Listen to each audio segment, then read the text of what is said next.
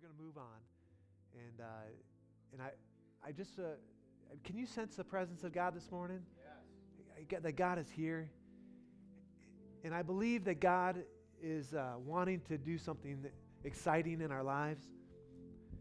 And I've asked the team just to stay and to be prepared here in just a moment. I'm not going to speak for very long this morning.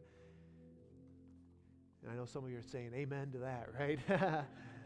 But I just want to set an atmosphere, and then I want to bring us to a place where we can respond to the Lord.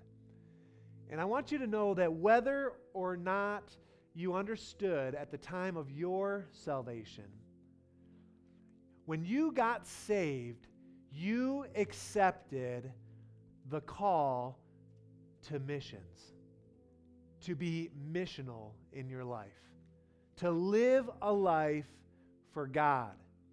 When you were saved and if you were baptized, our call is to be disciples. You joined the team, and whether you understood it or not, it was the greatest adventure that you began in your life. And it could have been a surprise. It may have been something spontaneous or impulsive, and you may not have understood at all. But there is no way that if you gave your heart to the Lord, that you would be exempt from making disciples. That we are called to be missional, to live out the mission. And the neat thing about joining the team, to be part of the body of Christ, is that it's not a team of superstars. It's not a team of elite. It's a team of ordinary people. I don't know about you. I hated it when I was a kid, and I had this memory of dodgeball. I was not a great dodgeball player. I played other sports, but dodgeball was tough. I mean, I didn't like balls coming at me, I guess. I don't know. I wasn't an aggressive kind of young man, I guess. But I remember being picked last one time, and I hated it. But that's not the kind of team that we're talking about. See, God, we said last week on Easter, that God, He pursues us.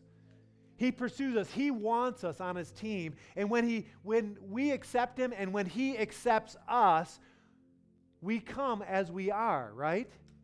And we're justified, we're made clean, and then we begin a process of sanctification where we are cleaned up, and the process for all of us is ongoing. None of us have arrived, right?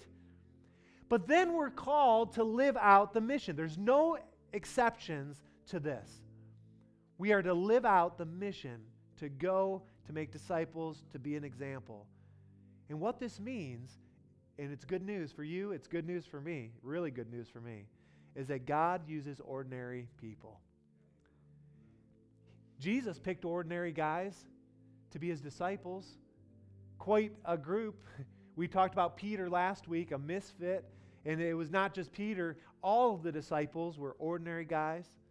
You know what's interesting is you study the book of Acts, and I did some digging this week, that ordinary people were the ones that carried the gospel message. They were the first missionaries. They were nameless people. In fact, it's really interesting. In Acts chapter 11, I just want to read this. This is the gospel being advanced by ordinary people. It says, now those who had been scattered by persecution, these are ordinary people, nameless people, in connection with Stephen, traveled as far as Phoenicia, Cyprus, and Antioch, telling the message only to the Jews. Some of them, however, men from Cyprus and Cyrene, went to Antioch and began to speak to the Greeks also, telling them the good news. This was a group that was moving the gospel message forward, and we don't know who they were, right? The Lord's hand was with them, and a great number of people believed and turned to the Lord. And what's neat about that is that we don't know who made the altar call. We don't know who was encouraged along. We don't know who it was. In fact, the apostles heard about it. The news reached this to the members of the church of Jerusalem, and they sent Barnabas. They said, we better send someone to help them, right? To help them grow up in the faith. But the advancement of the gospel was by ordinary people, just like you and just like me. And you know, last week was Easter, and we celebrate the resurrection. And for Peter, the question of what was next really was that there was an empowerment in his life, and the same is true today for us. An empowerment that empowered people by the presence of the Holy Spirit existing in our lives. We are called to reach the lost, and I believe that there will be signs and wonders that will follow. The book of Acts, as you read it and you understand it, there were 40 miracles recorded in the book of Acts. And we were listening to a leadership lesson this week as a staff. And what's interesting is that out of the 40 miracles in Acts, only one of those miracles happened within the church context. 39 happened out on the street, at the workplace, in families, in homes. And it really speaks to the power of ordinary people going and making a difference. You say, well, where do we start? Well, that's where I want to bring you to this morning. And I really feel very, very strong about this. It's not where you think you might want to start.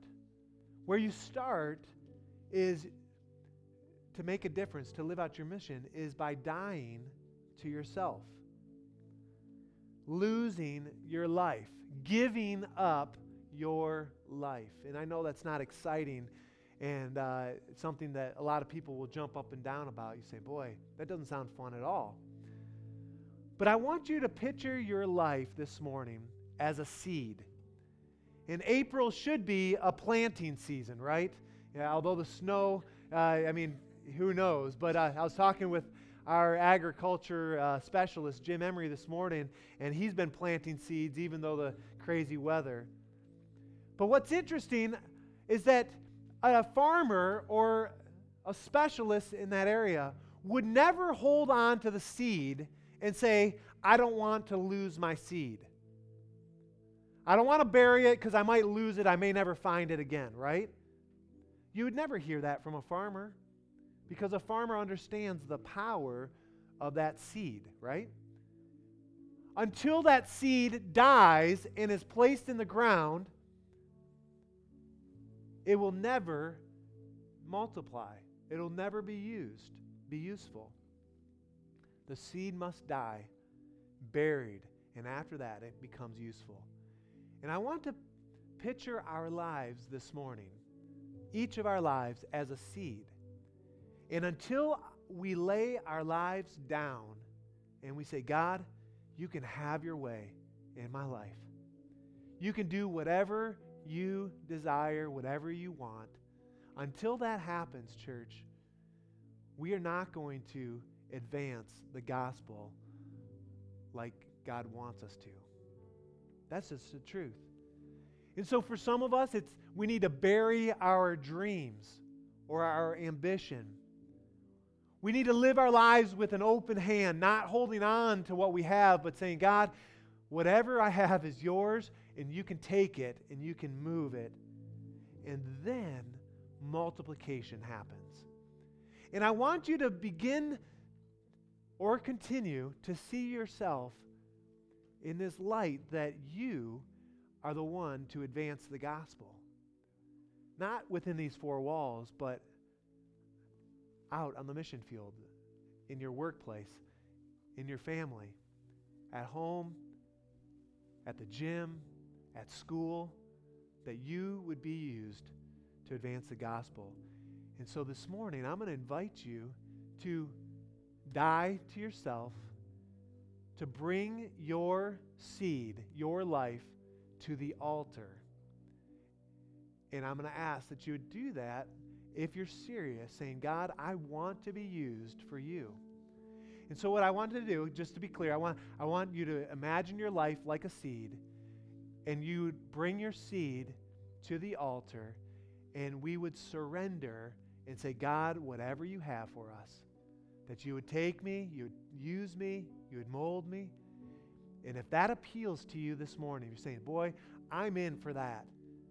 And the reality is, if you are saved, that's God's expectation anyway. But if you're agreeing with God's expectation, I'm going to invite you to stand, and I'm going to invite you to come.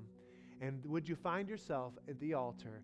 And we're going to sing the song, I Surrender. We're going to set our hearts before the Lord. And we're just going to see what God does this morning. And so I'm just going to ask you to join me. And let's sing this. Sing it out from the bottom of our hearts. And let God move in this place this morning.